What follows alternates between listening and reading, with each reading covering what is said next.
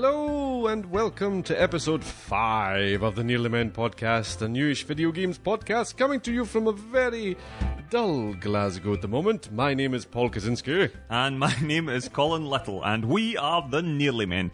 Two normal guys with nothing to do with the video games industry. We don't make them, we don't sell them, we're not even particularly good at them. We are the Nearly Men, and at some point you have probably kicked our asses online. Who the hell are you? I don't know, that was just hello. That was a wee bit of sass I added. Yeah. That's to try and make up for the yawning chasm between episodes. The yawning chasm. Yawning chasm. Of episodes. Yes. How are you? I'm not too bad. Yeah. I feel like I've not actually seen you in ages. Well, to be honest, you haven't. Well, yeah. I've been dinging my calls. Awkward. Ignoring me. No. Yes, dear listeners, I, for the record, have been trying to get an episode going for quite a while. Mr. Kaczynski has obviously been too busy. He lies. He lies. Well, hello everyone. Nice to be back. We've got a big episode for you here. That was a wee bit of interpretive dance from Paul. We're not yet on Periscope, but you never know, we might have to expand, especially if Paul's going to be busting moves like that. Save some for episode 6. Sorry, there's going to be a 6? Well, probably at this rate, probably will be September. Okay, so into the basic housekeeping. So you can, of course, find us on iTunes. We are the Nearly Men Video Games Podcast. On Twitter, we are at Nearly Men. We are the Nearly Men Podcast on SoundCloud and Facebook. And, of course, there is also www.thenearlymen.com, which, of course, the site's still under maintenance. We will be getting that up and running at some point soon. Of course, if you want to contact us via email, you can email us at nearlymenpodcast@gmail.com. You checked the email anytime recently? I gave it a clean. This blew away the cobwebs. Yep. We will read emails if they are sent to us. Do the kids still use emails? I don't know. I barely still use emails, to be fair. But of course, if you want to be a bit retro, then of course, please send us an email at nearlymenpodcast@gmail.com. What have you been playing, Colin? What have I been playing? Yeah, what have you been playing? Well, since the last episode, I have platinumed Guacamelee Turbo Championship Edition. Yeah, which was great fun, actually. Really good. Kind of fun.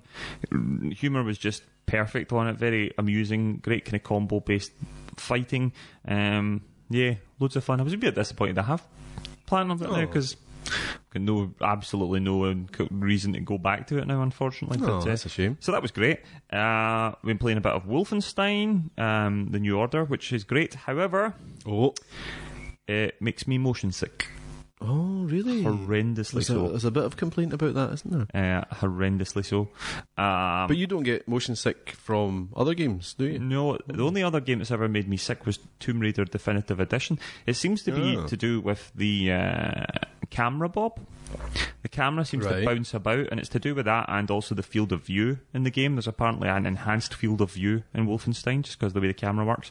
Added to that with the camera bob, the head bob, makes me nauseous. Yeah, I was playing it one day for maybe about an hour or so, and felt utterly hellish. The worst I'd felt in ages, and I couldn't work out why. Went to bed and just kind of lay down and listened to a podcast and started feeling instantly better, and I couldn't understand what was wrong with me. Did you listen to our podcast? No, that would have made me even worse. No, I didn't listen to our podcast. Shocking. I listened to a proper podcast. So that was weird. And then I played a bit of it the next day and started feeling terrible again. So I kind of thought maybe I can kind of limit it to 20 minutes, half an hour. I put it on the other day, 5 minutes in, started feeling sick again, had to turn it off. So, and you know, I just recently got a really good deal on Wolfenstein, The Old Blood, the expansion. I'll need to give it a go. I was waiting till I'd finished The New Order, but I don't think I'm going to be able to finish The New Order now, because it's making me feel so sick. And then I'm assuming the camera bob will be the exact same problem in the expansion, so that could be a problem. It's a great game though, but stopping short of buying myself a set of like Joyrides travel sickness pills or something like that, and eating them about an hour and a half before I play. I don't know what else I can do. So that's a bit of a bummer. And the other thing I've been playing is a lot of Destiny. House of Wolves is... Hope for the future. Yeah. Well, I have to say, actually, hope for the future. Destiny seems to be getting really interesting. Of course, The Taken King is coming out, and there's been a bit of a fallout about the pricing structure for that. I'm sure we'll mention that later on. Did you hear the plant of Fallout there? That was a wee plant for Fallout. The Fallout. That was purely unintentional. So, Paul, what have you been playing? Well, I have been playing FIFA, as always. Playing a lot of FIFA online at the moment. Up to Division 8 online. Are you any better? I am. I've never been in Division 8. FIFA 15 is the first time I've ever been in Division 8 online. That's like saying you've never had crabs. I mean, like... what? It's not really like that, is it? That's a terrible simile. Yep. I'll try and cut that out as well. FIFA, I have been playing The Elder Scrolls Online. Yes. I sneaked that in and started that. I'm only a level 7 Breton at the moment. And a Nightblade, I believe it's called. This is a new world to me. Very good. What else have I been playing? Trivial Pursuit with the wife. Recently got the Jackbox game as well, which is like a bunch of quizzes, which is actually quite fun, really well presented. And you play on your phone, you don't play on the controller. This is video games. I know. Stop talking about Trivial Pursuit and stop talking about mobile games. I've got to play games with the wife because then I'm still playing games. It's not a mobile game. What else? I feel like I've been playing something else as well, but I can't think for the life of me. I played Alien Isolation. I finally got my surround sound set up. Oh, yes, so you did. One of the first things I did, Alien Isolation, was in. Terrifying. And then you promptly soiled yourself. Put it back in the freezer. Along with The Shining. But yeah, so it's all good. We're still on the go with heists, aren't we? The GTA heists. Yep. Taking our time through it. Yeah. Enjoying it. It's great fun. Yeah, they are very good, aren't they? Very good. Okay, well, we've had a couple of Twitter comments. So I say the first one. The first one and the second one both comes from Janice Loves Honey. She seems to be very keen on honey, to have made that her Twitter handle. She loves it. All right. Well, she obviously does. So, at Janice Loves Honey, first of all, a little mention for us saying that she was cooking a Jamie Oliver 15-minuter, listening to Nearly Men discuss Robert Florence's video game Empty. My wed is just crammed with genius. Yeah, there you go. Genius. So rather frightening insight into that lady's life. Crammed with genius. Jamie Oliver. Surely, if it's a 15-minuter from Jamie Oliver, she couldn't have listened to very much of your podcast. Not the way we go on. I mean, 15 minutes doesn't even get you past the... Outrageous. The housekeeping. Maybe it was just the 15 minutes we spoke about the video game Empty. Must have been. Although, to be fair, I think we spoke about that for longer as well. So there we are. Thank you for that, Janice. And then Janice later in the week contacted us saying, "Hey, Nearly Men, could you give at GWGUK a wee retweet and maybe a mention on the next podcast?" And she is, of course, referring to Get Well Games UK. Yeah. Which seems to be a really interesting initiative or charity where they're getting people to hand in their old video games and consoles, which are then being given out to sick kids in hospitals. Yeah, it seems like a good idea. Sounds great. I know loads of people have just got old games just sitting doing nothing, essentially. So. And given the amount of money they offer you for bloody... Well, exactly.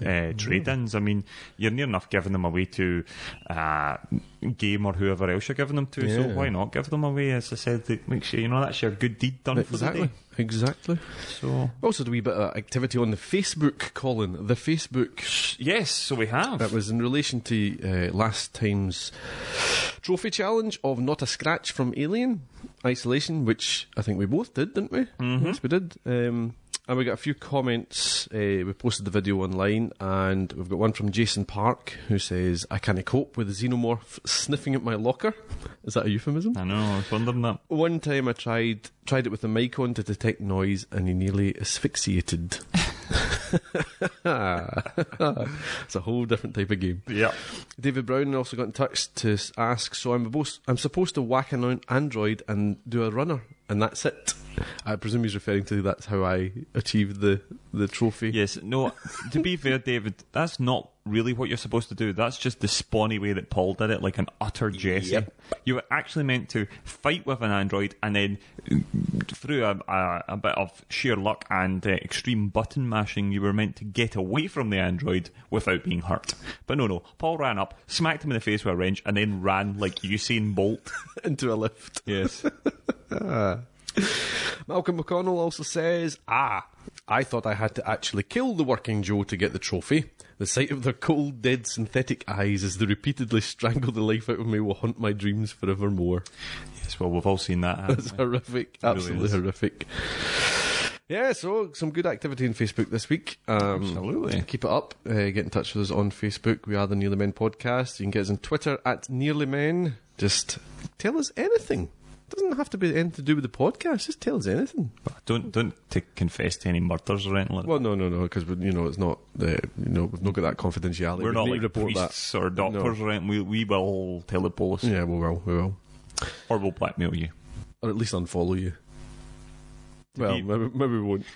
To be fair, the people I follow on Twitter, that would barely even scratch the surface. If I had to unfollow everyone that killed somebody, I'd yeah. Yep. Right. Charts. Indeed. You fancy a bit of chart action? Absolutely. Joe Keenan's on the edge of his seat. He is. He's driving to Edinburgh right now going, I wonder when they're going to do the charts. Wonder if Kaczynski will get it in the right order. Willie. Right. Who are you calling a Willie? Unbelievable. That's going to pick me up and everything today.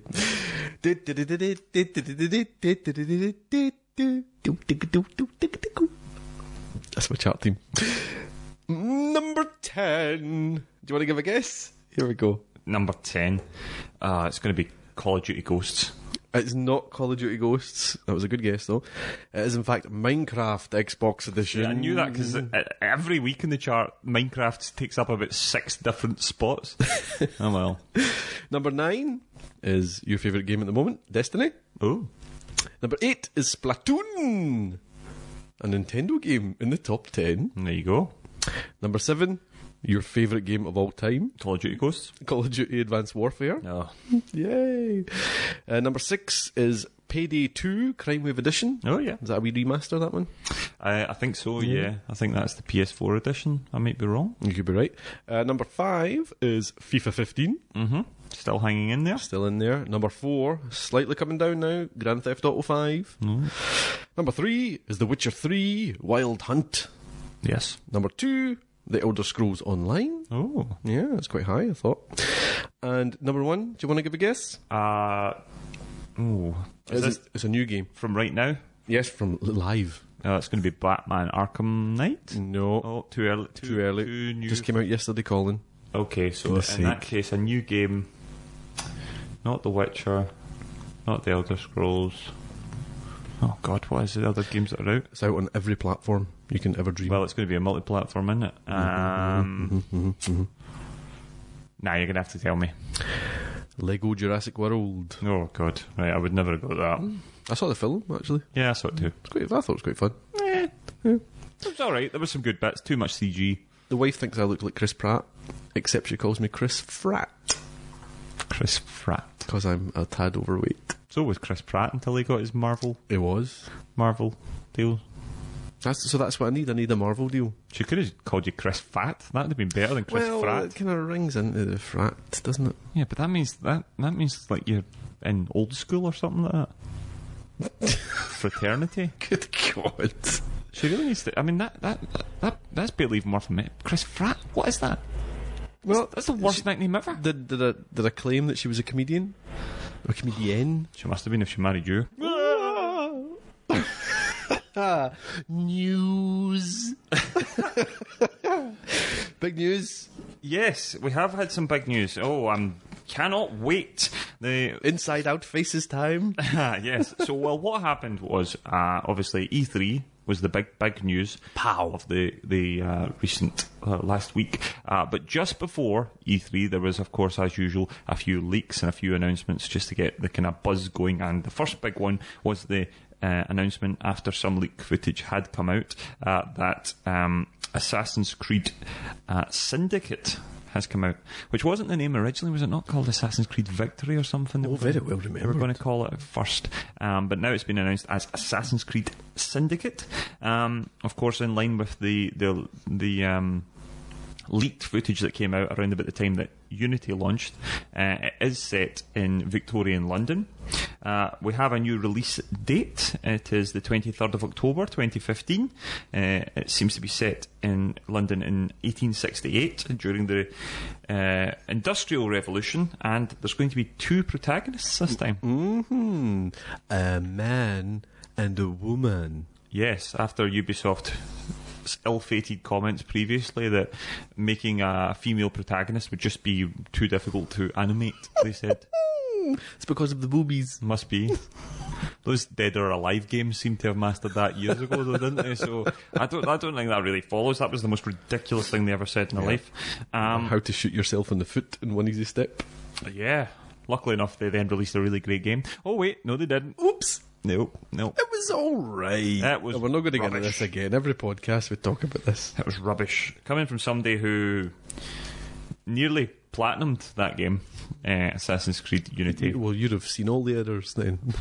Actually, it wasn't even errors. It just felt boring. Yeah, I agree. I never finished it because I got bored with it, to be The honest. story was rubbish. And also, for all that time they spent on the money, like all the money and time they spent on the visuals and how great the city looked, because the city did look great at times. Everyone's hair looked like cotton wool. The hair looked rubbish. Mind you, the hair did look like cotton wool in the French Revolution. Did it? Was that first-hand Yeah, I was. knowledge? In my time. I did go to see Les Mis on in the West End one time, and towards the end, spoiler, when Jean Valjean comes out as an old man, his hair was definitely cotton wool there. There you that go. was terrible. It's like £70 a ticket. Maybe it was a homage to that then. £70 a ticket. £70 a ticket. The place was mobbed. Been running for 20 years and the bloody wigs made it of cotton wool. Anyway, sorry, I digress. So we've got our 2 protagonists for Assassin's Creed Syndicate. You can switch between Jacob and Evie. Yeah? They are Fry. Evie Fry. They are brother and sister, and the voicing is going to be done by Paul Amos for Jacob and Jennifer Hale for Evie, who, of course, this is the folk who... let me see. Jennifer Hale was in Dragon Age Inquisition and Halo 4, and she was the female shepherd. Female shepherd in Mass Effect 3. Yes. So yeah, it does.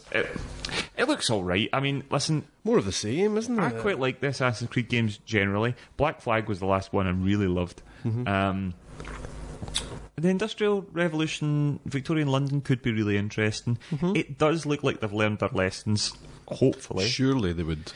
There's not going to be any multiplayer in this one, as far as I'm aware. This is going to be a single-player story, which might solve some of the issues. Yeah, I just hope the game's ready. It needs a strong launch, doesn't it? It needs to not be broken. Yeah. So, but we'll see. Your usual £300 editions with a statue and all that as well. Yeah. See, that's just how they make their money, surely, with all these collector's editions. You know, it used to be. Remember, you just used to get a game. And it was a game, and then... Nowadays you don't even get that. You get a broken game. You get a broken game? You get a horrible mangled mess of code. Now you get about 6 different versions, varying from like £50 to £300 million. Well, again, we'll be talking about that later on with Destiny. Destiny. Yeah. Okay, so the next big announcement, this is the one that I was even more excited about, I have to be honest. So suddenly Twitter just went mental one day, directing you to the Bethesda website, and there was an old-timey television, 1950s, with a countdown set from 24 hours, and everybody knew instantly. I love that kind of stuff. Instantly, Fallout 4 was coming. We had hoped it was coming, and sure enough, it was coming. The next day, We saw the trailer and it just looked brilliant. It looks very nice. With a voiceover, of course, from Ron Perlman. You can't go wrong with Ron Perlman. Who then later tweeted saying, well, that's been one of the hardest secrets I've had to keep. Which, again, just exploded throughout the Twitter sphere. So we got our launch date. It's going to be November the 10th by the looks of things. That's brilliant. Which basically blows just about everything out of the water. I mean, that's going to be the big game. Well, we know, yes, there is another one, but it will be interesting. Yes. I'm so glad it's out this year, though. I love that when they've got such a big secret that they keep and then announce it, and it's this year. People did speculate that would be the case with Bethesda because they do keep secrets for so long, and also because the game's such a massive kind of IP, massive game. They could keep it quiet for that long. They don't need a year and a half of hyping it to, people hype it themselves. So anyway, some exciting news actually is coming from Fallout. One of them is the fact that Microsoft first announced that that mods will be working on PC mods for the game will work on the Xbox One. Brilliant. So people then wondered, will that happen for PlayStation? And it looks as though it hopefully will be the case. Certainly, Bethesda are wanting that to be the case. It just depends on whether Sony will allow it, but it looks like potentially that it's going to be the case. I don't think there will be huge problems about it being a possibility. This is becoming more and more common now, isn't it? Modding? Well, crossover. PC console crossover. Yes, especially because of the news about Street Fighter, yes. So that'd be quite interesting. Other things that look really interesting in Fallout 4 is that you're going to be able to build your own kind of base, your own kind of shelter, and potentially you're going to be able to save, harbour a community and look after people as well, which would be quite interesting. I think also the crafting system, although we don't definitely know what the crafting system is going to be like just yet, anyone that's played Fallout 3 or Fallout New Vegas will know that you just went around this wasteland collecting everything, tin cans, and obviously you got your Nuka-Cola bottles and Nuka-Cola caps and stuff like that. You were collecting all sorts of stuff. But what would generally happen is you would just end up with a whole load of crap that wasn't any useful. Yeah. But apparently now they were saying that you'll find like a beach ball. But what you can then do is burst the beach ball, and the beach ball will then become plastic, which you can use for crafting. So that's going to be potential. So that's going to be quite interesting. Now, we were talking about special editions. There is, of course, a special edition being announced at £100, I believe, or at least $100, I think. Oh, yeah? Which is a special edition release of Fallout 4, which will come with a working Pip-Boy. Now, was this a mini-game or something? No. So, there is a mini-game app that's now out called the Fallout Shelter, I think it's called. Oh, yes.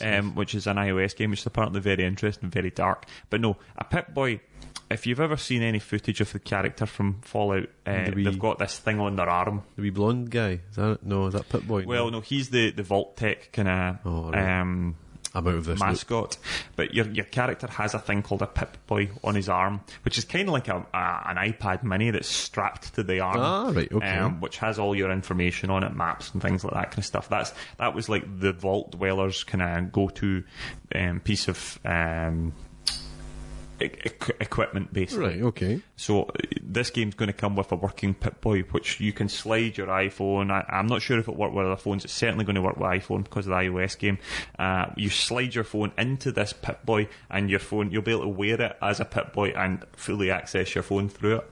Excellent. Which looks really interesting. And actually, it's one of these ones where, it's unbelievably geeky, but actually is one of these kind of special games or things you would get. I remember Call of Duty giving you night vision goggles. Right, yeah. Well, what are you going to use that for unless you're a sex attacker? I can think of a few things. Yeah. So possible. Yeah, but unless to that. Yes. See, a possible second screen then as well. I think so. So you could be playing with your Pip-Boy. That's quite. I don't know how second screen will work in Fallout. But potentially, I think that could be an option. So yeah. I've not played any Fallout before. As always, my brother was a big Fallout fan. I remember him playing Fallout games. Multiplayer? No, this will be a single player only. Single player. Which is great. So, Fallout's this massive open world game.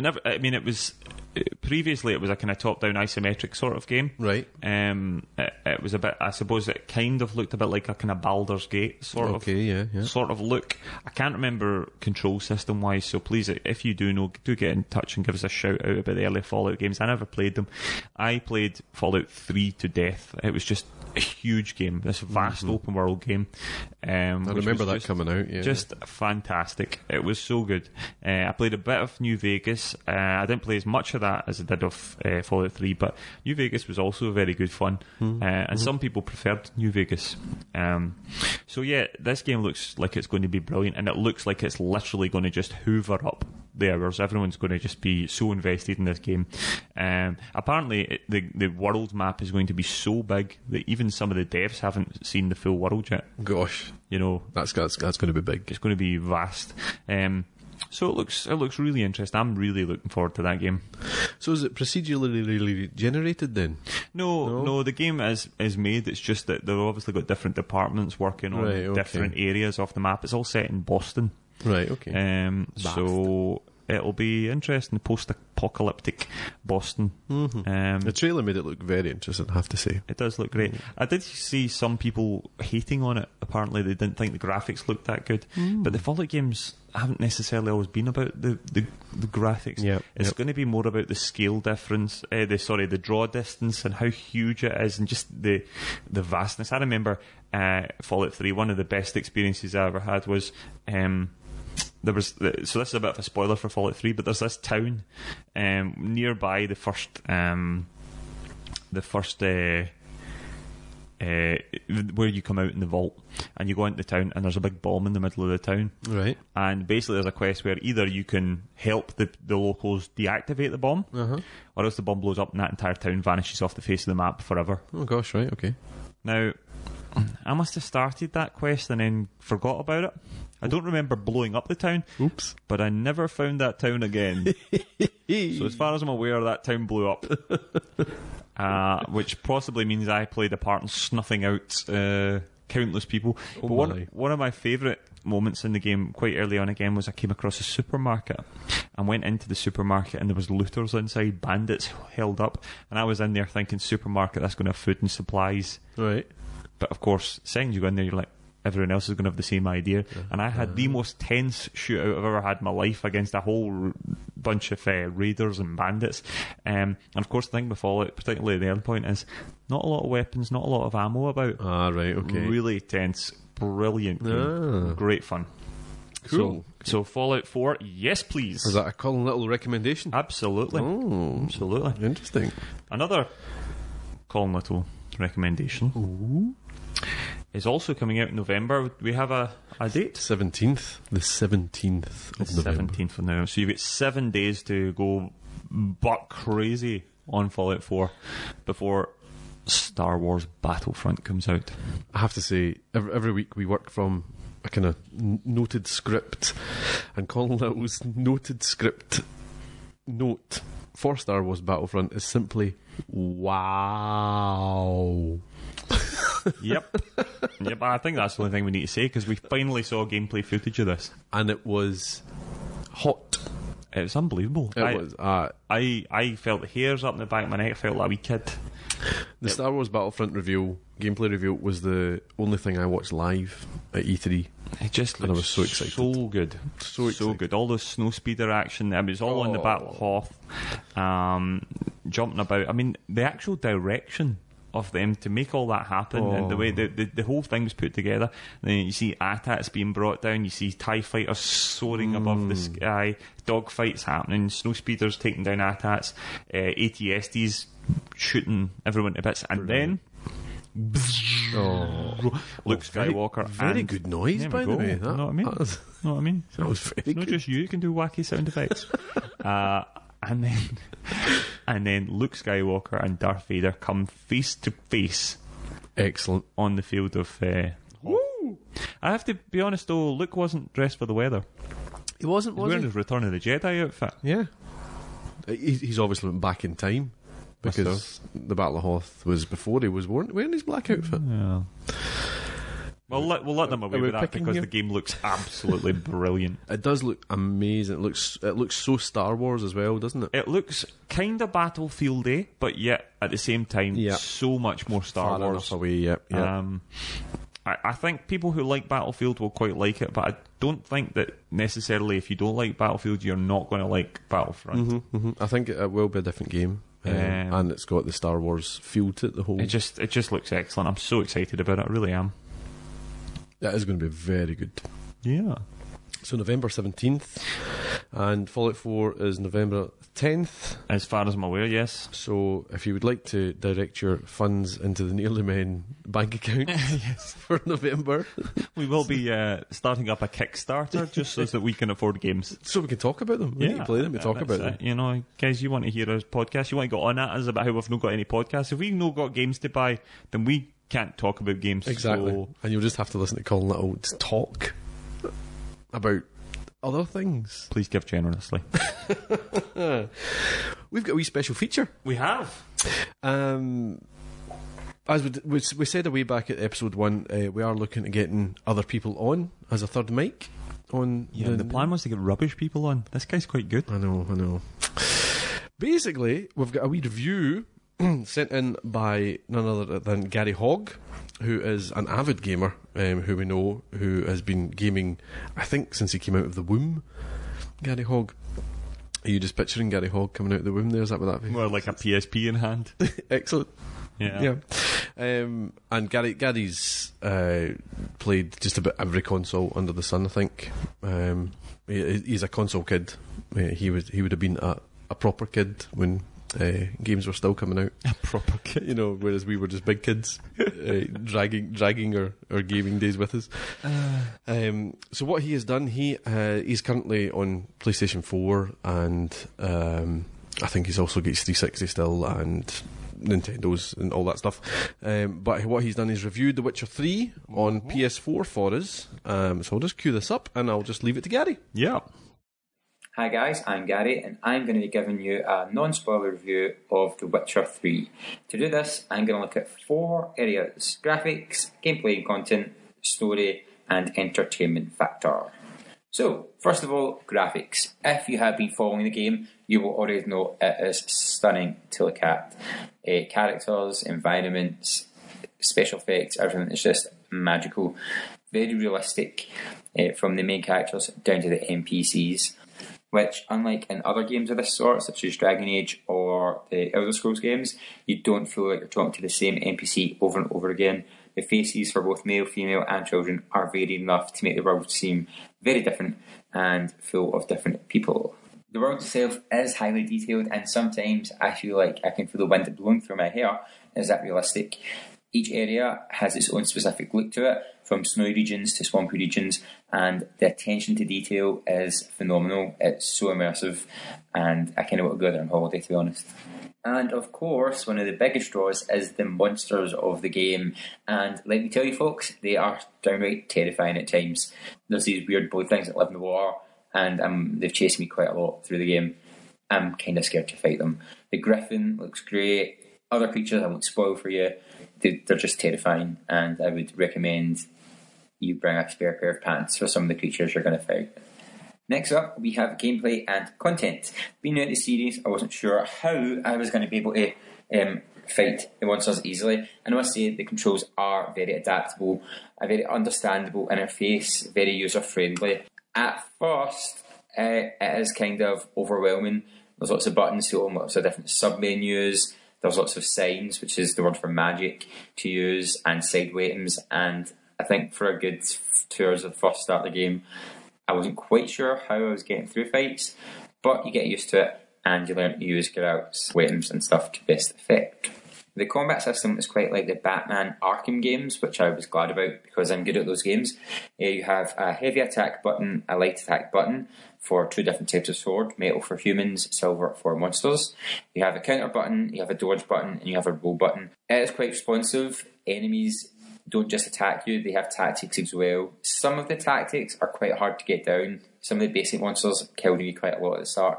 It's very trial and error, but enjoyable for when you kill those big monsters and you yell triumphantly over the rooftops of Glasgow. However, one part of the combat is lacking, and that's the fist fighting. If you're fighting more than one opponent, there's been a few times the game forces you into fist fights, and you can't use your magic, you can't use your swords. And if there's more than one opponent, they kind of gang up, and as soon as they hit you, the other hits you and kind of jams you into this routine, and it's sort of impossible to get out. And if anyone knows how to get out of it, please let me know, because I'm fed up of dying at those points. Geralt can also make Witcher potions to help boost his attacks in battle or make foes weaker to his attacks, which add a whole new tactical element to fighting.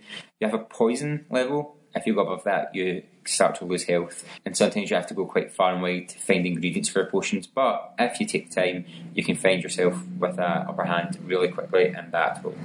Content-wise, the game is stuffed full of content. I think for the first 6 hours, I stayed in the original area and thought that area was big, and then I met the next area and almost fainted. The game is massive. Side quests, fetch quests, main quests, there's just so much to do. I've barely scratched the surface of the story. I've mainly been doing side quests, and I'm not bored yet, which is a real good thing. The story. Being new to The Witcher, I had no idea what the story was about. Luckily, a little booklet came with the game which tells you the backstory of the Witcher series, so that was useful. The story itself is very accessible, easy to understand. When you meet characters, they're very clever about giving you some backstory to them, so that it's not taking forever, but you don't feel like you're talking to a stranger. And the story itself is gripping.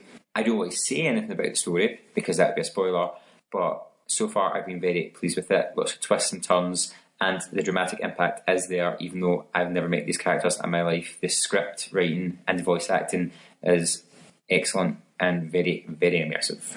Entertainment factor is a 2 huge thumbs up. I couldn't put the game down, still can't put it down, even though I have hundreds of other new games to play. It just gets in your brain. I was dreaming about it, it's that good.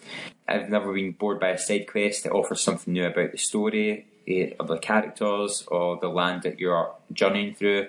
It's just a fantastic game, well put together.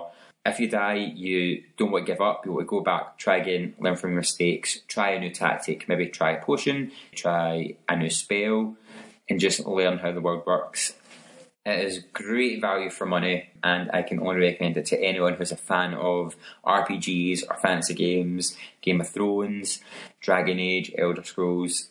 Anyone who's into that needs to pick this up, as it will be one of the best games you've played in your life. Probably my favourite game of the year so far. Well, thank you very much, Garry Hogg. Yes, very good. That was very good. A 2 big thumbs up. 2 giant thumbs up, I believe. 2 giant thumbs up. Garry Hogg. I don't know where he got these giant thumbs. It's also been harvesting them like The Witcher. These thumbless giants. So the thing to remember from that review is to bring a spare pair of pants. For the game, or just for... Possibly just general.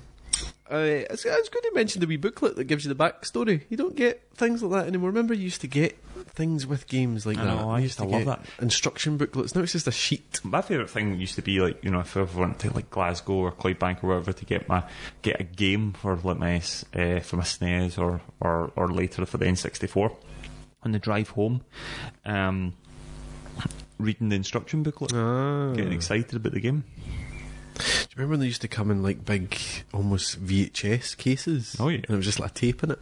I remember that infamous game Hook that I discussed before. Oh, yes. That came in the big, massive ocean cardboard box. It was like the size of like a canvas, like you buy put your hanging in your wall, and you'd open up, there's this plastic case, and then this solitary cassette tape, which of course, as we have discussed, ruined my life. Did you do well in that game, Colin? No. I think we should hunt down a copy of Hook and get you playing it again. I think we should hunt down the folk that made Hook. And then I'll go all law-abiding citizen on them. If anyone out there has access to, was it a Commodore 64? Commodore 64 version of a Hook, let's get it go. We should actually... there's probably an emulator online. You wouldn't have to wait to load it. You could just keep trying all day. Well, I don't know if that would be a great thing, but we should maybe see that, do a Let's Play. So, as Colin mentioned, it was E3 last week. Last week it was, yes. Big announcements as always. Good big show. What were your highlights, Colin Little? Well, so I suppose the easiest way to do it would be to go through it with the main developers or platforms. So first up came Microsoft. Now, this was a massive moment for Microsoft because last E3 they got an absolute doing. Yep. Past 2 E3s. Yeah, and particularly E3 before that, they got a doing as well with their problems with DRM and just this misguided way of that. Suddenly they assumed that your Xbox One, nobody actually really wanted to play games on it. They certainly didn't want to own games on it. Apparently. Yep. They wanted you to stream games, and they would keep a hold of them. And then in between, you wouldn't be playing your game that much because let's be honest, nobody cares about games. What we really want to do is watch Sky while we're playing the game. Yeah, it was just a mess. And of course, Sony then came out and said, "This is how you share games on PS4." And basically, the guy who his name escapes me, basically just handed a copy of the game to Shuhei Yoshida and he said thank you, and that was how you shared the game. And it was like this massive punch right to the ghoulies of Microsoft. Pwned. Yes, absolutely. And basically from then Microsoft have been struggling to keep up, and there was a period of time right kind of after that and in the early days of the consoles where there was a real problem that Microsoft might have been done and Xbox might have been done forever. Yeah, you're right. Now they have since managed to gather pace, and I think there was a month just recently when actually in the US the Xbox One finally outsold the PS4. However, they're still a decent chunk behind on sales, obviously, and as a result, this was quite an important time for Microsoft, this E3 in particular. I think if they'd had another horrendous time, I think they could really be in trouble. So Microsoft fans out there will be delighted to know that it wasn't a failure. They actually did really well, and certainly when this first came out, it did look as though they had pretty much just slaughtered Sony. Now, we'll come to Sony in a bit, and I think it since changed, because I think Sony also hit back quite hard, but there was a couple of massive announcements. First of all, they announced that Gears of War 4, or Gears 4 as they're calling it, is coming out this year. Forza 6 is coming out. Predictable. This year. Fable Legends is coming out this year. Rise of the Tomb Raider is coming out this year. And Halo Guardians is coming out this year. So that's a big lineup. Raft of Xbox exclusives. And they're all coming out before the end of the year, which is unbelievable. That is a massive step in the right direction. I mean, when you start looking into them, Gears of War, well, could be great. The first two were really good. Third one I didn't like at all. I looked at the footage, didn't look much different from any of the other games, apart from the fact it was a bit more green. It looked like they were kind of like, it looked a bit more European. It was like an old church and stuff, so I wonder if maybe it is set in Europe as opposed to perhaps America this time. Is that a new story, a completely new story, or is it still tied onto the... I'm not exactly sure. They've still got the guns with the saws on them and all that. They still look like they are Gears. I'm assuming it's all still that war. Right. It looked different. The graphics looked pretty good. There was a bit when a whole chunk of rubble came down, and it didn't look that impressive. All right. Okay. But we'll see. I mean, Gears of War is it will sell. It'll sell units, as they say. Forza. It's a racing game. You either like them or you don't, really. I mean, you know what you're getting with Forza. Fable Legends is an interesting one because, to be honest, I played Fable 2, I think, or Fable 3. Didn't really like it. Didn't really like it. A bit too cartoony for me. Yeah, I think it was Fable Journey I played or something. Yeah. I quite enjoyed it. But I hear that Fable Legends isn't quite the game everybody thought it was going to be. Is that so? That's what I hear.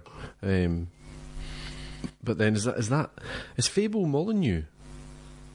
I think it might be Peter Molyneux.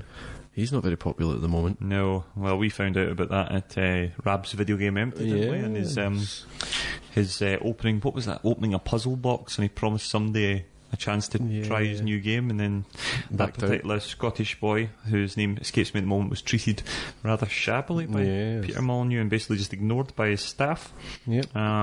So he's not particularly popular at the moment. Then, of course, comes Rise of the Tomb Raider. Now, listen, this is the biggest pile of nonsense in the world. See all this exclusive stuff.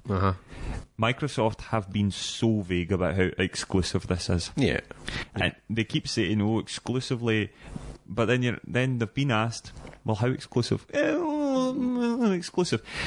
Rise of the Tomb Raider will absolutely, categorically come out on PS4. Yeah.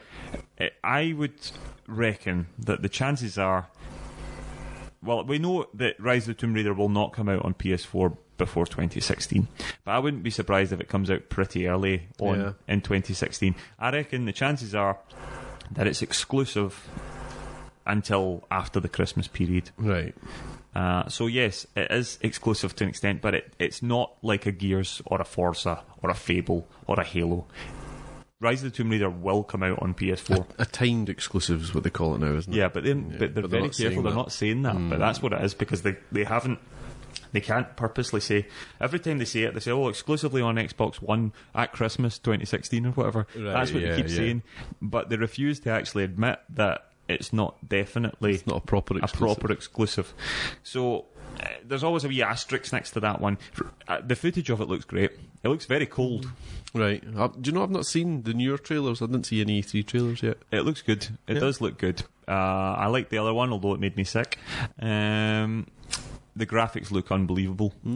So hopefully it'll be great. I'm quite fancy seeing another kind of evolution in that story. But listen, that in particular, I mean, you know, if you like your Gears of War and you like your Halo and things like that, then of course you'd be interested by an Xbox One. But listen, don't buy into this whole Rise of the Tomb Raider exclusive, because it will be available on all platforms. Well, it'll definitely be available on PC, I imagine, and also on PS4 sooner rather than later. And then, of course, Halo Guardians, which confuses me on a couple of things. First of all, the use of the word Guardians makes me think about Destiny. Yeah. I wonder if there's some kind of tie-in to the Destiny universe. Of course, Bungie have always been involved in Halo, although I don't think Bungie's developing this one. They're not, no. So it seems an interesting choice of title. I saw the footage of it. Again, looks quite good. I've never been that interested in the Halo games because they're a bit too bright and colourful for me. There's an awful lot of turquoise and kind of like magenta and all that in them, and they just don't. I prefer the more grittier games generally. Yeah, I remember the big brouhaha with Halo 3 coming out. And that was the first Halo I played, I think. Yeah. And it just didn't grab me at all. I mean, that was a time where Call of Duty was reigning. Yeah.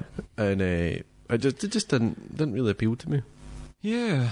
So and likewise, since that's not. It'll be interesting to see. I mean, listen, the thing is, these are big games. They are big exclusives. They are the games that you expect to see on your Xbox. Yeah. So they will be great. But let's not, as I said, Halo Master Chief Edition came out last year, the thing, and seemed like a great idea, great all these games together and multiplayer. Didn't do very well because it was broken. Is it working yet? I'm not sure if it is. I think I'm assuming it is now, but it was badly broken at launch.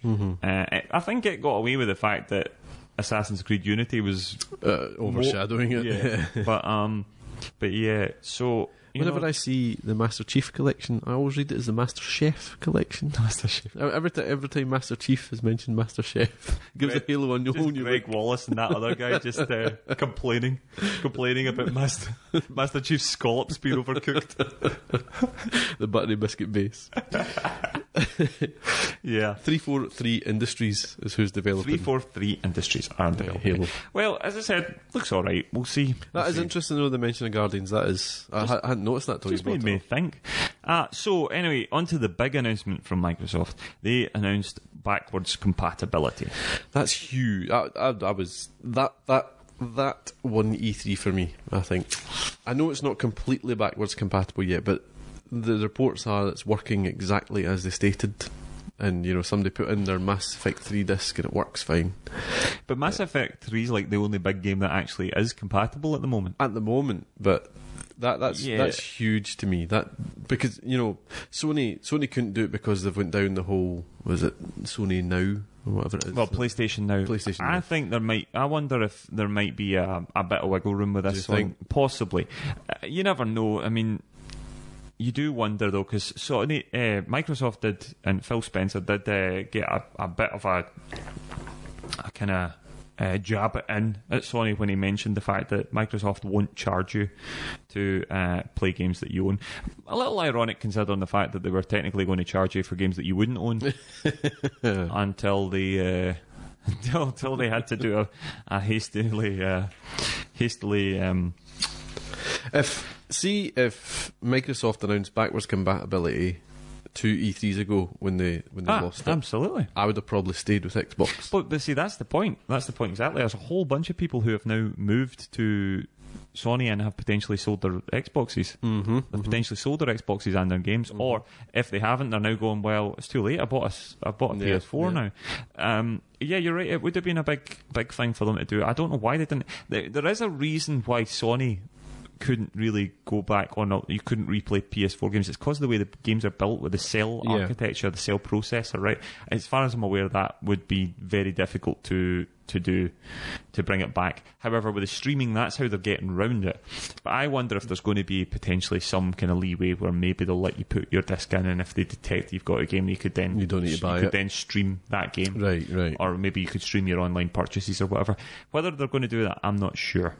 PlayStation now, it'll be interesting to see how it works. Most of the big games seem to be coming in, remastered versions anyway. That's the thing. They're getting more money out of you. Uncharted's coming, which potentially the Uncharted Nathan Drake collection would be worth getting. I would say they're brilliant games. I'm thinking about getting it because I haven't because you've never done it before.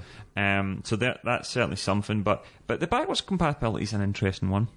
They also did quite a big thing about Windows 10. I see my little typo there. I have wrote Windows. That just made me giggle. I didn't even notice that until now. Windows. So Windows 10. Do you know what?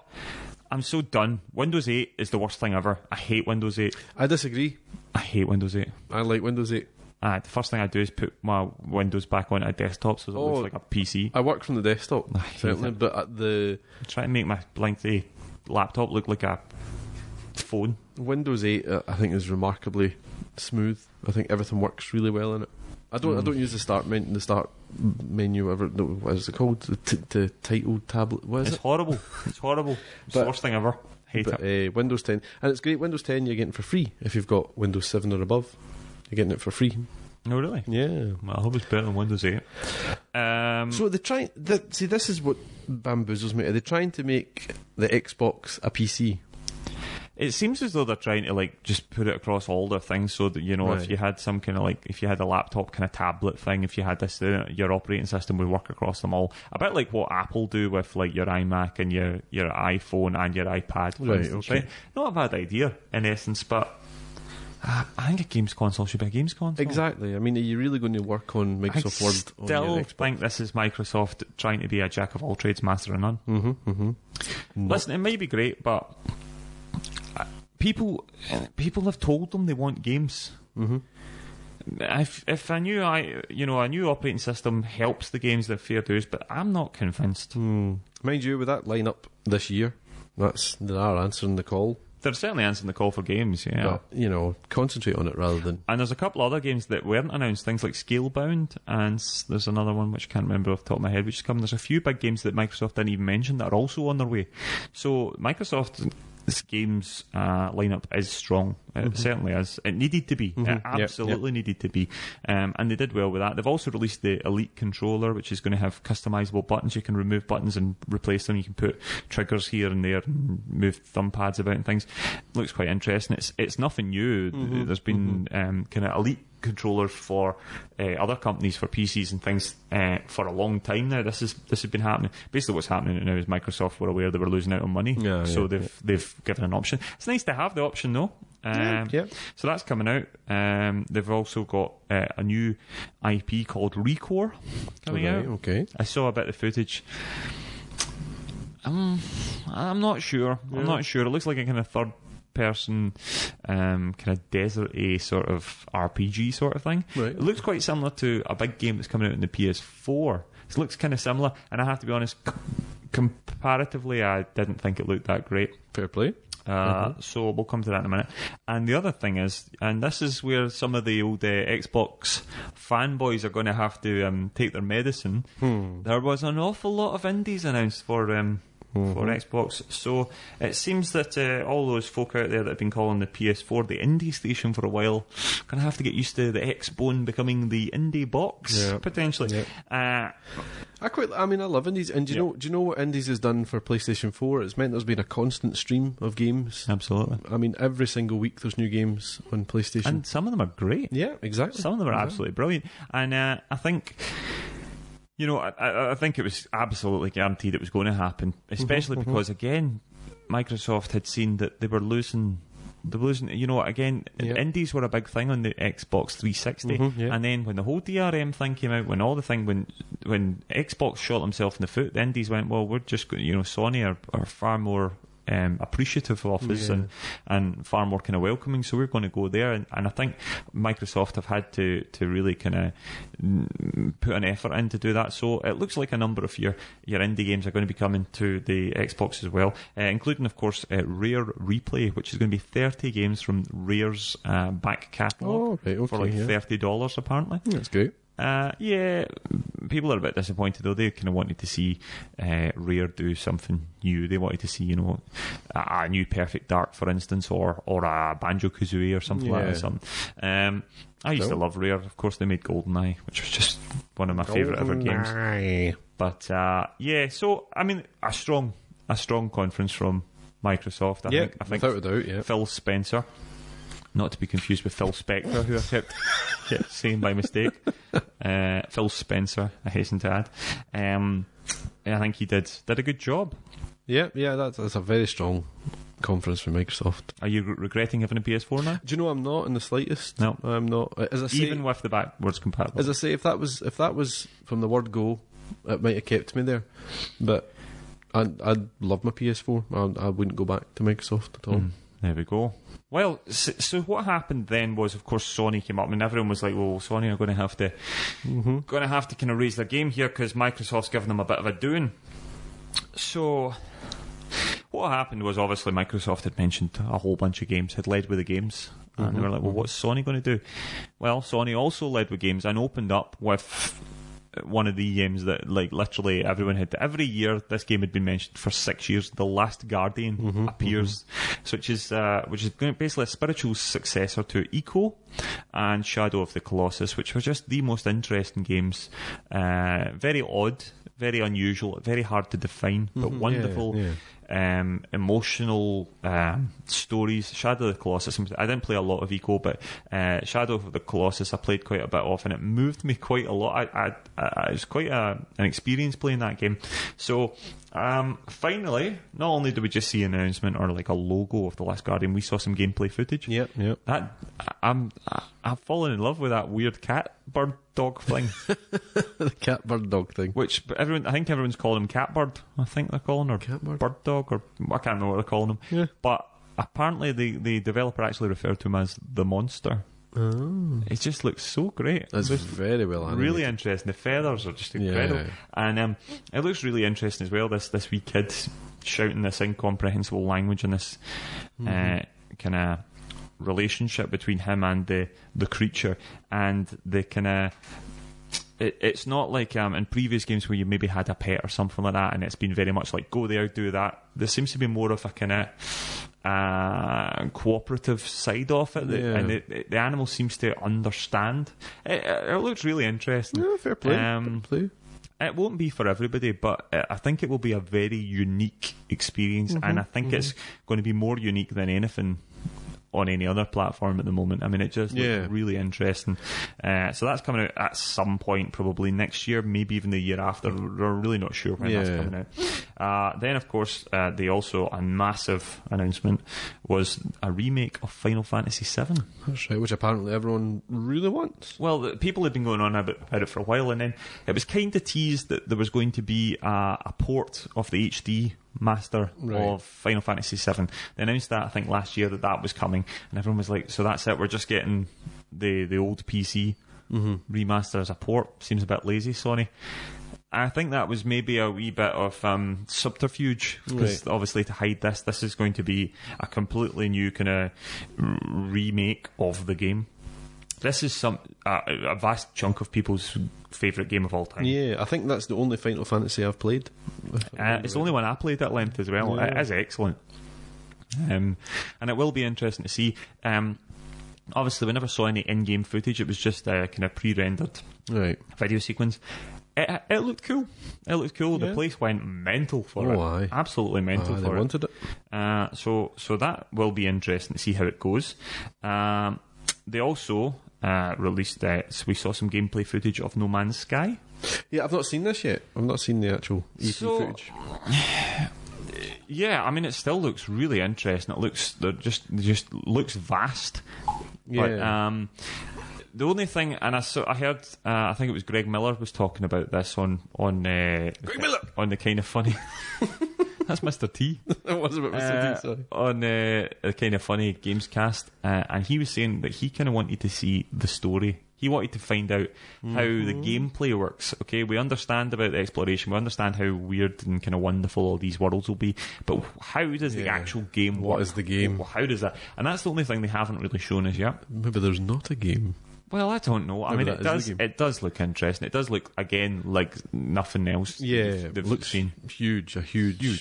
Well, potentially, I mean, especially there's this moment in the footage where the guy zooms out of the map. Like, he goes into his map and zooms out and he says, so he says, right, so it comes out and we see the kind of planet become like a star. And then he zooms out again, there's all these other stars, and then he zooms out again and he's like, so that's a solar system. And then he zooms out of that solar system and he's like, so that's a galaxy. And he zooms out of that and he says, and you just see thousands of them. The entire, I mean, the zoom is so huge. You see stars everywhere, and every one of them is a solar system, which then has countless stars and moons, and it looks vast. See, this is something that I've not clarified yet. Is I know you can go straight from space to land on a planet. Can you land anywhere on that planet, or is it just a generic? You go in and there's a landing spot on that planet. As far as I'm aware, you can land basically anywhere on the landmass. That's mental. Yeah, it does look absolutely massive. So it'll be interesting to see, but again, another game. This is a PlayStation exclusive. This is what might stop me getting Elite Dangerous. That's what I'm worried about, because it'll be too similar, I think. I know, but so it would be potentially one or the other. I think so. I don't think I could get both of them. But as your man Greg Miller says, I need to see the game. Yeah. I need to see what the game is. Well, that's what we do need to see. But let's not forget there's Gamescom and also PlayStation Experience to come this summer, and I assume that they in particular will leave a lot of their stuff till PlayStation is primary thing, because they'll want to keep some of their stuff for their own thing. So I think we'll see more of that then. Yep. A massive exclusive. Now this is only a console exclusive, but a massive exclusive is Street Fighter V. That's huge to get that. Now this is really interesting because it's going to potentially be cross-play with PC. So you'd have thought that instantly PC and Microsoft would have worked better, or PC and Xbox would have worked better, but it's not. This is coming to PlayStation 4, and it's the only place on console, and it's going to be a permanent exclusive. As far as I'm aware, it's not a title. As far as they're aware, Street Fighter V will never be on Xbox One, which is unbelievable because you know. Now listen, some people like Mortal Kombat. I've always liked Mortal Kombat. I always liked the brutality of them. But my first ever fighting game was Street Fighter 2 Turbo on the SNES, and as far as I'm concerned, the fighting game is always going to be Street Fighter. Fair play, yeah. So this is a huge thing. These massive conferences all around the world. Street Fighter 5 is going to be a big game. I think the cross play with PC is huge. That's going to open up a whole lot of doors, I think. Yeah, and if that works fine, then any game potentially could work fine.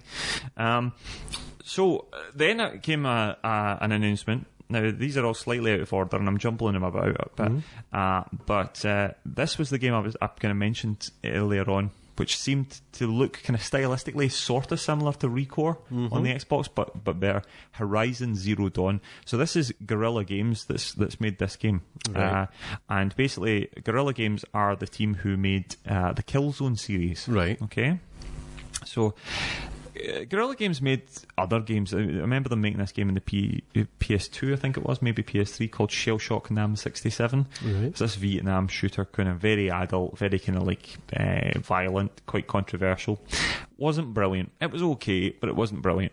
Then they ended up making the Killzone series, and that's what they're known for. The Killzone's not for everyone. I like them, but they are quite gritty, quite dull, quite grey, quite, oppressive kind of colour tone. Yeah. This game looks completely different. It's a third-person RPG, open-world adventure, basically set sort of after an apocalypse, where basically people have kind of returned to like living in caves, and you're kind of like a caveman. Right. However, the people are out there hunting and being hunted by what can only be described as robot dinosaurs.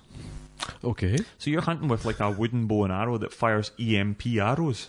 Right, okay. Hunt these things and salvage parts. It looks spectacular. Oh. And this entire world is basically, again, this is like a true open world game. As far as I'm aware, they have told you, you see a mountain, you see anything, you can climb it.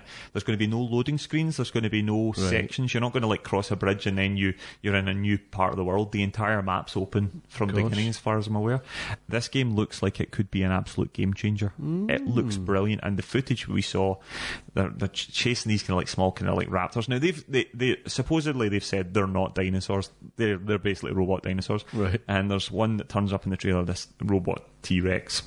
It looks unbelievable. Like, you see it first because your central protagonist, the female character, for the life of me I can't remember. She's got a name, but I can't remember what the name is. A female character? Female. Did they manage to animate her? No, I can't believe it. Ubisoft, take note. And then the camera zooms out and you just see this enormous T-Rex thing. Gosh. It looks very cool. Oh, I've not seen any of this at all. And this is PS4 exclusive. So this could be a big one. I'll check that out. Then, of course, there was the Shenmue 3 Kickstarter. Again, this is a massive game. So I've never really played Shenmue. No, me neither. These are huge Japanese games. And the Kickstarter was, I believe they wanted $2 million. They got that in about half a day or something like that. 9 hours. And 9 hours. And I believe it's now up to $3 million. Gosh. So that game's happening. I mean, is that alright just to hijack the Sony conference and say give us money? Is that ethically alright? Well, I think they're going to be offering a whole load of perks and things like that. I think Sony are involved in it. Sony are developing them as well. You do wonder why Sony couldn't have just given them the $3 million in the first place. Yeah. However, I think as much it was more of a vote of confidence. Yeah, I mean, I love Kickstarter. I think it's great. My brother does a lot of Kickstarters with games. He was in Elite Dangerous right from the start, and it's a vote of confidence, as you say. It's you pay for the game before getting it, and that's all right if you're up for it. Yeah, I think it's a great idea. I just don't know if the Sony conference is the place to do it. It's a bit like... Well, it was E3, so, I mean, it was the Sony section of E3, but it was this vast thing. I mean, the world was watching video games at that point. Well, exactly, but it's kind of a wee bit like a kick in the face, because it's a Sony studio, isn't it? Well, I think certainly Sony are going to be involved in the development of it. I don't know if the studio is actually... I just don't know. I mean, we've given them billions of dollars by buying their consoles and things. Well, that's it. Yeah, that's certainly it. As far as I'm aware, though, Kickstarter, this isn't going to be like a first-party Sony developer. This is a developer who will be working, an indie developer who will be working with Sony. Fair play. And it seems like a huge game. I mean, I don't know it, but the fact that they got that money that quickly just goes to show you that people were obviously happy enough to give them money. And it seems to have done brilliant. Now, another big thing on the Sony conference was Call of Duty Black Ops 3. Oh, you must have been on your feet. Now listen, I'm so done with Call of Duty. Although generally I prefer the Black Ops games to the Modern Warfare ones. However, this was a massive kind of coup for Sony. Because Xbox have had the Call of Duty games for like the last, 6, 7 E3s in a row, and suddenly they didn't have it, and it was here, and now Call of Duty's coming with a beta for PS4 first. It's going to come with exclusives first, and it seems to be that now they're marketing it, and now when you see the big trailers for the Call of Duty games, which of course sell by the truckload, so say the Champions League games or whatever, when these games come up, it's always Call of Duty adverts. It's now going to say the place to play it, the best place to play it will be PlayStation. That's going to get Sony countless more units sold. Yeah. There are folk who basically only buy 2 games a year. They buy a FIFA and they buy a Call of Duty, and that's all they buy. They maybe buy an Assassin's Creed, these kind of yearly things. And whatever console seems to have the best deals, that's the one. I mean, people are swayed by advertising. This seems to be a huge deal for That's huge for Sony. What worries me though is, does that mean Battlefront? Has Microsoft got Battlefront? Well, it was PS4 gameplay that they were using. True. Battlefront was on. I mean, I think there was a section of it on the Xbox thing, but the main chunk of Battlefield footage was actually during the Sony conference. It was on PS4, you're right. And it was on PS4. But are they going to get, you know, you remember, I think it was... was it PlayStation that got all the Battlefield maps early?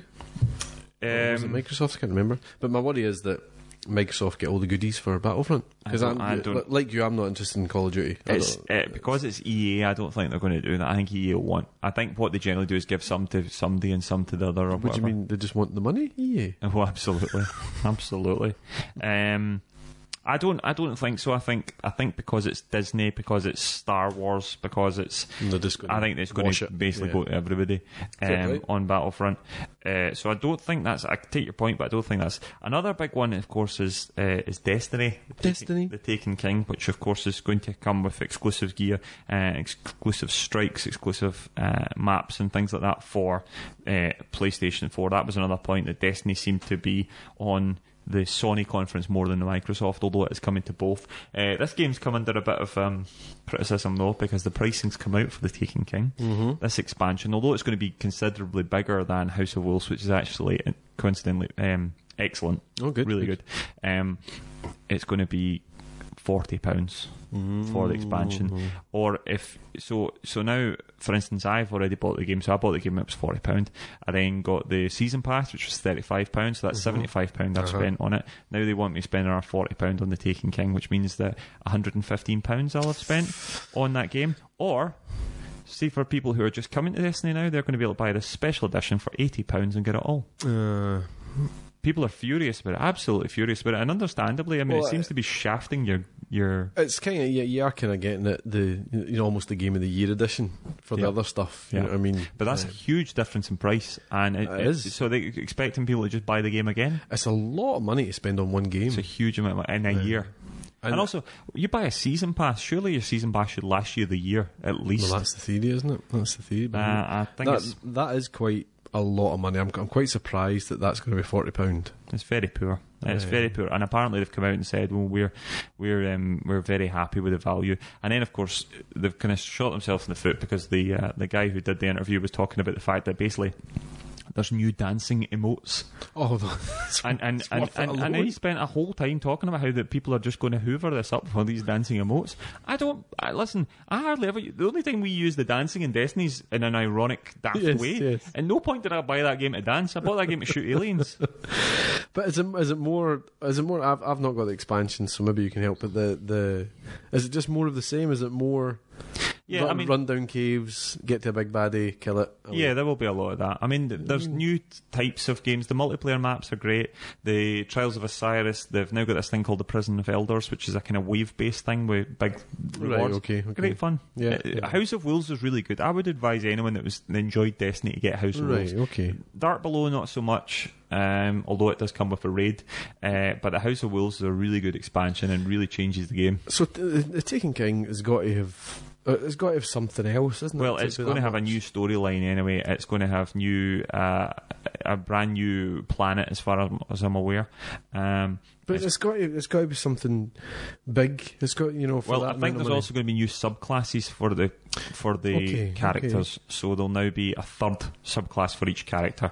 There's going to be, I believe, a new raid. There's going to be new strikes. There's going to be a new story missions. Right. Okay. And it's getting better. I mean, it certainly sounds. I just don't think it's enough to be. I mean, £30 maybe, possibly. £40 a new game. £40 is a new game, and I'm not convinced you're actually fully getting a new game's worth of content. And especially for somebody like myself who owns the season pass, I'm kind of expecting them to at least give me a discount. At least say season pass holders get a tenner off or something. Yeah. Because I've already spent £35 on the game. And again, it's that vote of confidence. I'm buying my season pass because I'm going to get everything you yeah, it's not great. It's not great, and no amount of dancing emotes are going to do it. So I suppose that wraps up Sony. I have to be honest, I thought it was pretty strong from Sony. Yeah, they don't have the big... Oh! That wraps up Sony. Sorry, I thought you were leaving it for the end. It to last. I was leaving it to last because Sony left it to last. What a ditty.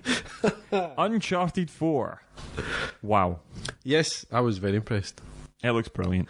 What I showed it to the wife. My wife takes quite an interest in things and how games are developing over the years, and she's one of these people that thinks games will just become like movies and things. And what really impressed me about Uncharted, and I knew they'd already announced this, was the cutscene seamlessly went into the game, absolutely seamlessly.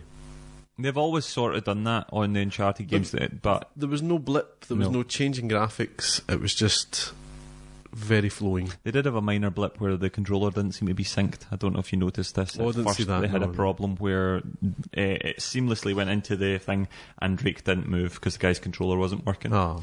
But it just goes to show you that at least it was definitely playing. Yeah, it was actually a demo because sometimes these guys are miming that they're playing. He was actually playing because they had to reboot it, bring it up. I think they changed controller around and then it played. Right. It looked unbelievable. It was awesome. I heard Colin Moriarty talk about this on the Kind of Funny Games cast, that he's now doesn't want to see any more Uncharted. Mm-hmm. Just wants to play it. He just wants to play it now. Yeah. And I'm kind of the same. I saw enough of that to go, that looks so brilliant. And the Uncharted games have famously got these huge set pieces which are just brilliant. I don't want any more of them spoiled for me, so I'm like, it looks great. It does. It looks very good. And I love the whole... I mean, I understand that this is a regular for Uncharted, but the whole kind of Indiana Jonesy type, quick-witted quips as you're fighting and things like that. Nathan Drake's just so funny as well. He really is very funny, and the humour's always been great in them. Now, all these games, very few of them are coming this year. I think Call of Duty's coming this year, Destiny Taken King's coming this year, and we still don't know when No Man's Sky's coming out. Mm-hmm. Uncharted's 2016. Last Guardian might be later. March 2016 Uncharted. So, Microsoft have an advantage in some respects that these games are all coming out, Rise of the Tomb Raider, Halo, blah, blah, blah. However, the big games we're really excited about, and the big games we talked about really making money, we're talking about Assassin's Creed. We're not that excited, but it will sell hundreds of copies, right? It's on both platforms. Call of Duty, it's going to be on both platforms. It always sells a huge amount. Yep. FIFA, for instance, it sells huge content. It's always going to. Fallout 4, which is potentially going to be Game of the Year. Mm-hmm. It's on both platforms. Star Wars Battlefront, Game of the Year. It's on both. Yeah. So Xbox owners, of course, they'll be interested in Gears 4. Of course, they'll be interested in Rise of the Tomb Raider, Halo. But will they be more interested in them than Battlefront or Fallout or whatever? Even the games you're talking about, you're talking already about £200. Absolutely. You know what I mean? And then if you're wanting to get your Microsoft exclusives, that's another, £350 or something there. So how much money do people have to spend in this 6-month period? So there aren't any big Sony exclusives coming before Christmas, but to be honest, in some ways that might be a good thing from Sony's point of view, because there's so many third-party games coming that are huge. Fallout 4 is going to the only games that will have any chance against Fallout are Call of Duty, Assassin's Creed, and Battlefront. And I don't mean in a quality stakes, I mean in a scale of sales. Yeah. So why would you necessarily, unless you had a big game like an Uncharted or something, why would you even bother trying to bring it up, you know? Yep. So that as a result brings up. Now, I realise this has already been quite an epic, hasn't it? A wee bit, yeah. Yeah. So people are loving it. We'll be moving on now What's to coming in? Nintendo. I have to be honest, this was not a great conference from Nintendo. I'm not huge on Nintendo, as you know, but as a Nintendo fanboy from years and years gone by and a lover of Nintendo, I'm getting worried about them now. Star Fox Zero looks excellent. Doesn't look graphically excellent. Does look fun. Yep. Super Mario Maker looks really interesting. You're going to be able to basically make your own Mario content. Right, okay. Think of, Super Mario fans all around the world making their own levels. Will be incredible. That will be good.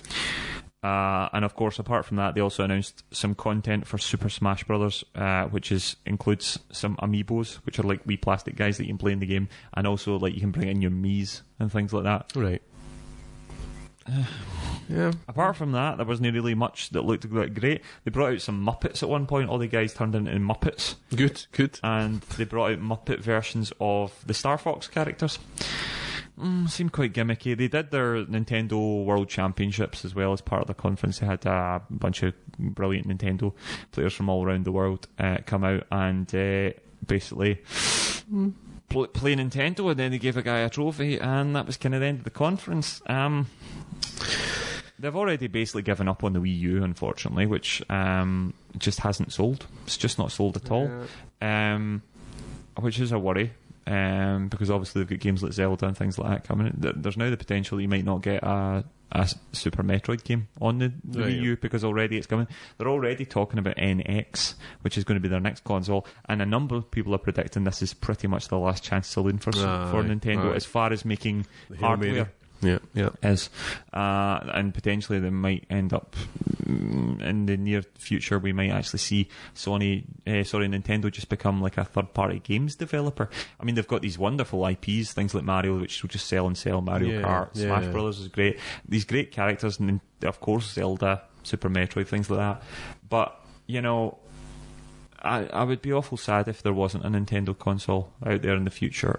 So I really hope that whatever it is with NX they do, but I think they need to get things right. Yeah. And I just don't know. Coincidentally, just before we move on to the final bits about E3, and particularly with the thing about Microsoft, and it kind of ties in with the Nintendo thing. I was unaware of this until I saw these figures. But did you know, Paul?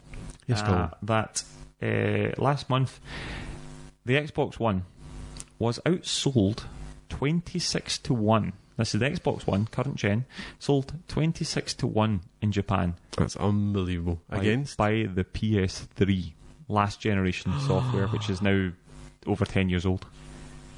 That's 100 Xbox Ones were sold in that month. 100 Xbox Ones in Japan. 2,600 PS3s were sold. 100 Xbox Ones compared to 2,600. 2,000. I think it's 2,633 PS3s, which is 10 years old, as you say. Well, it's over 10 years old. I mean, it's staggering that. Just like to say that there's 127.3 million people in Japan. Yep. So 100 of them bought Xbox Ones last month. Last month, I think it was. Yep.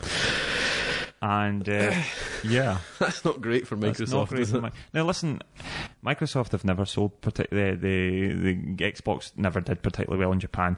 I'm not even sure they're really trying that hard in Japan as a result. But it's quite alarming that you know, people are favouring a 10-year-old Sony device over the Xbox One. And it just goes to show you, and that's potentially why a number of the games that are on Sony are slightly more aimed at the Japanese market, potentially. Although they seem to, you know, they are doing a bit of both.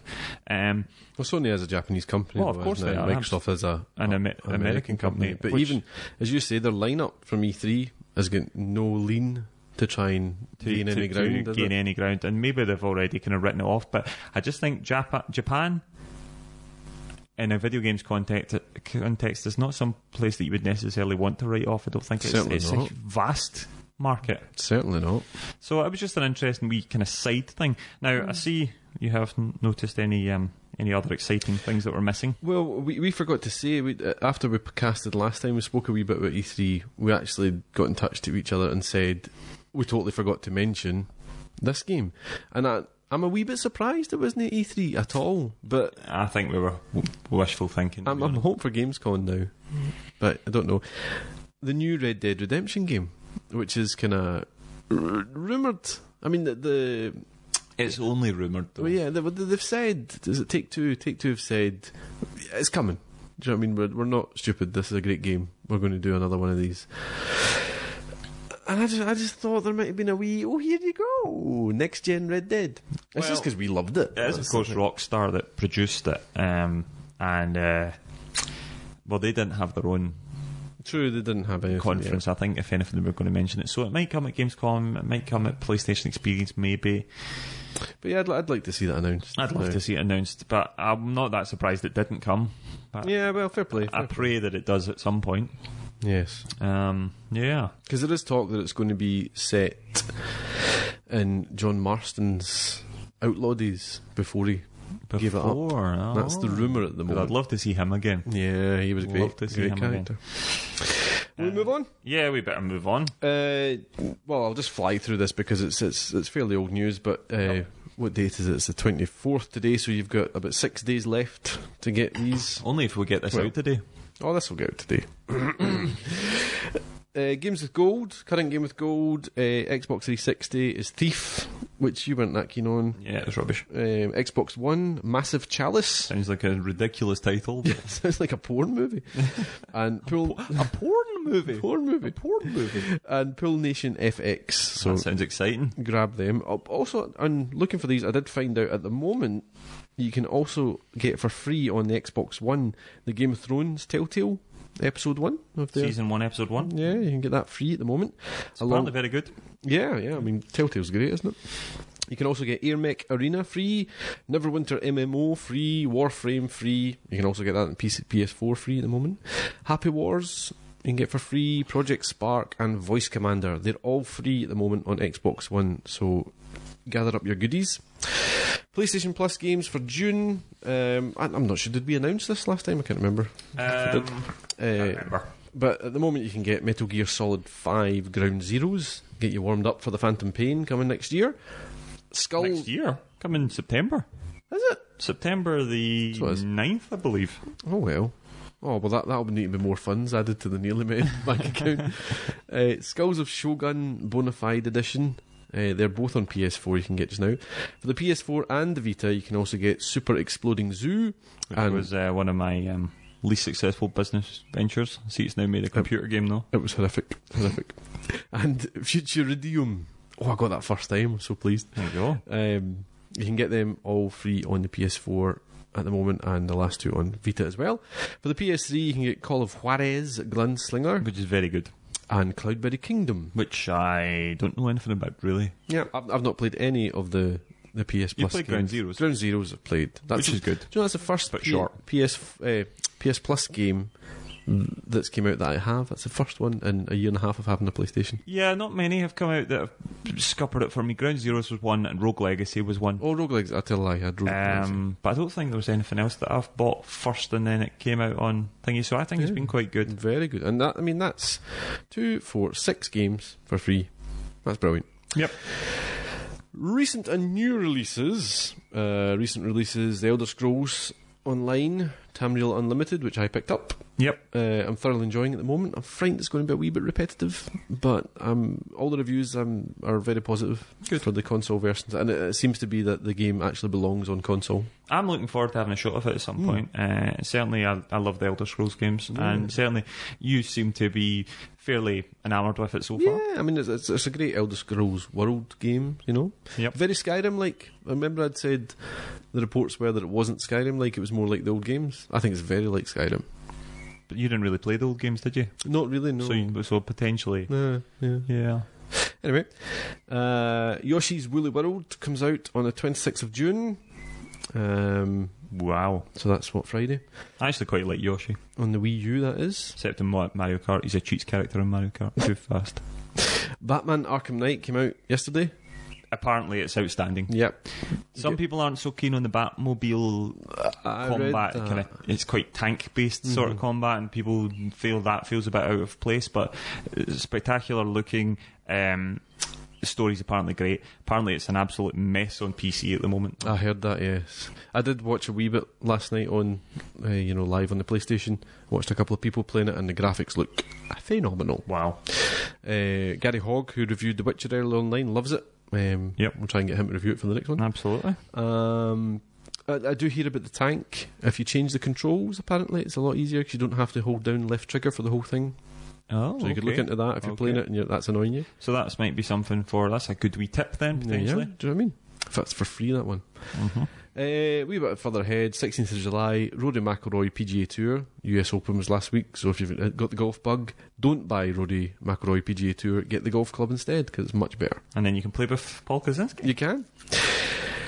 So that's coming up. New releases, all that. Everybody's out in the sun, so they're not playing games, except us. What sun? I'm looking out here just now. I'll tell you what sun. The Partick Thistle mascot sun.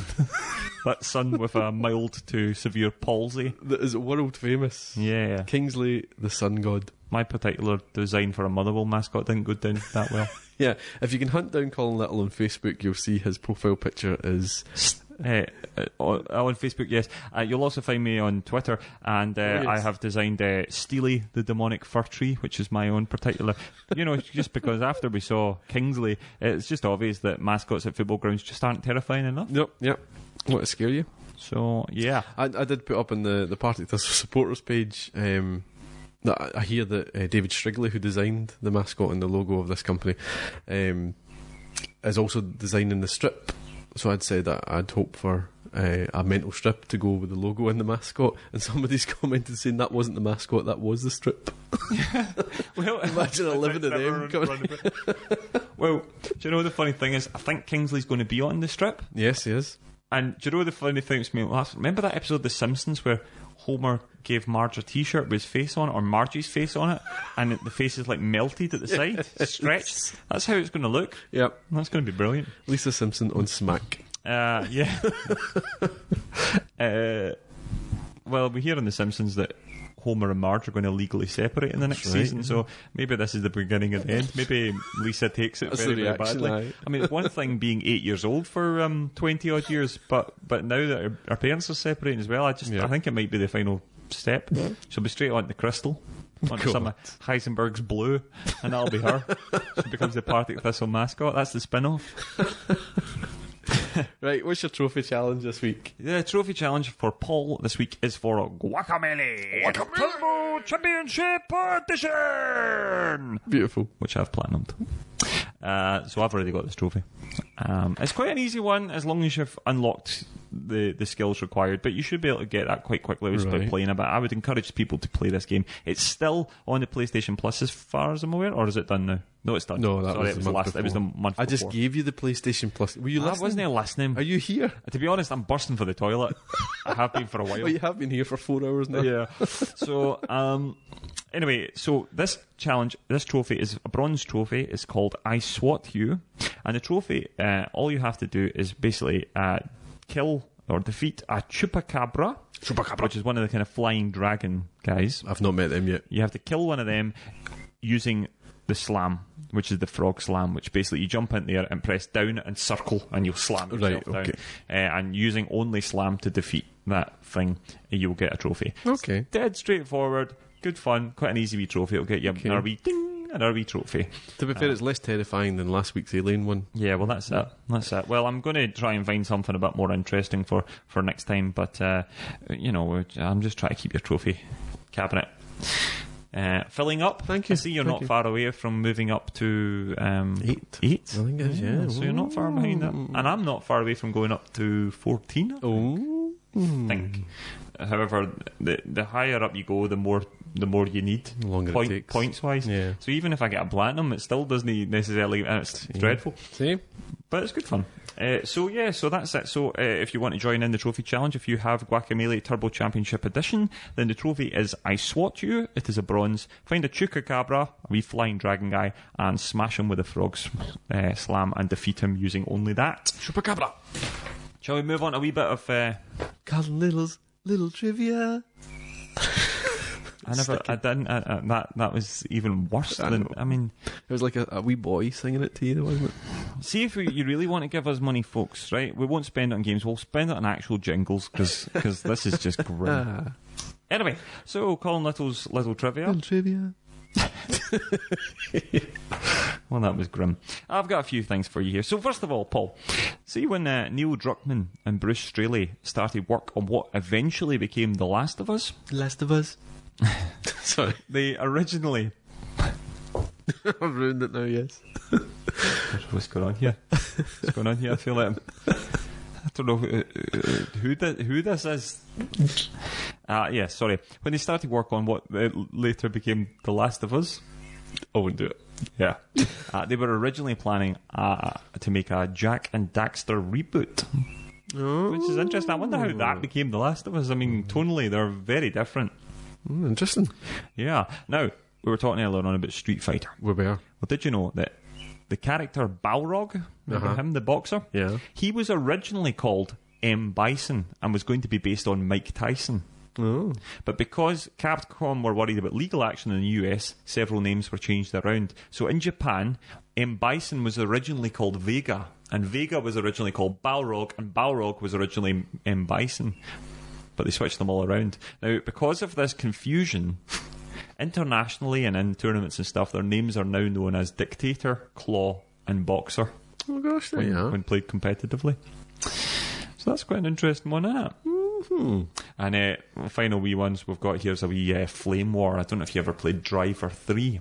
I think I did play it for a brief It looked like it was going to be great, and it was so rubbish. Yeah, I remember. The thing that really appealed to me about Driver 3 was they were actual real cities. Like, as opposed to Grand Theft Auto, they kind of change the names and kind of base them on things, but don't make them. Driver actually had proper cities, but that was the only thing that was good about it. So in Driver 3, there's a character called Timmy Vermicelli, who's a hidden character wearing water wings who can be killed. And this is obviously a reference to GTA's character Tommy Vercini, I think his name was. Obviously a reference to him and the fact that in Grand Theft Auto Vice City you would drown in the water and die. So that was a wee reference to him. Now, in return of that, GTA San Andreas features a character playing a video game who says, "This sucks. I mean, how could refractions mess up so bad? You suck, Tanner," referencing both the developer and the main star of Driver 3. Ding! Kapow! Right Pow! back at ya. Right in the kisser. So there we are. That's your Colin Little's Little Trivia. Little trivia. Well, that was good. Yeah. Yeah, it's nice to be back again. Yeah. We want you to get in touch, so please do get in touch. Contact us on Twitter at Nearlymen, or see us on Facebook, the Nearlymen Podcast, and email us at nearlymenpodcast@gmail.com. Don't know why I turned into a robot, but get in touch. Any comments on today's show, or any comments in particular about gaming, we just love to hear you. We want to know everything that you think about games. Just get in touch. Have you had fun, Colin? I certainly have. Yeah. And please do let us know, what were your hits from E3? What did you enjoy? What would you like to see more? And hope to see you again sometime in the not too distant future. Fingers crossed. Happy gaming, everybody. Bye.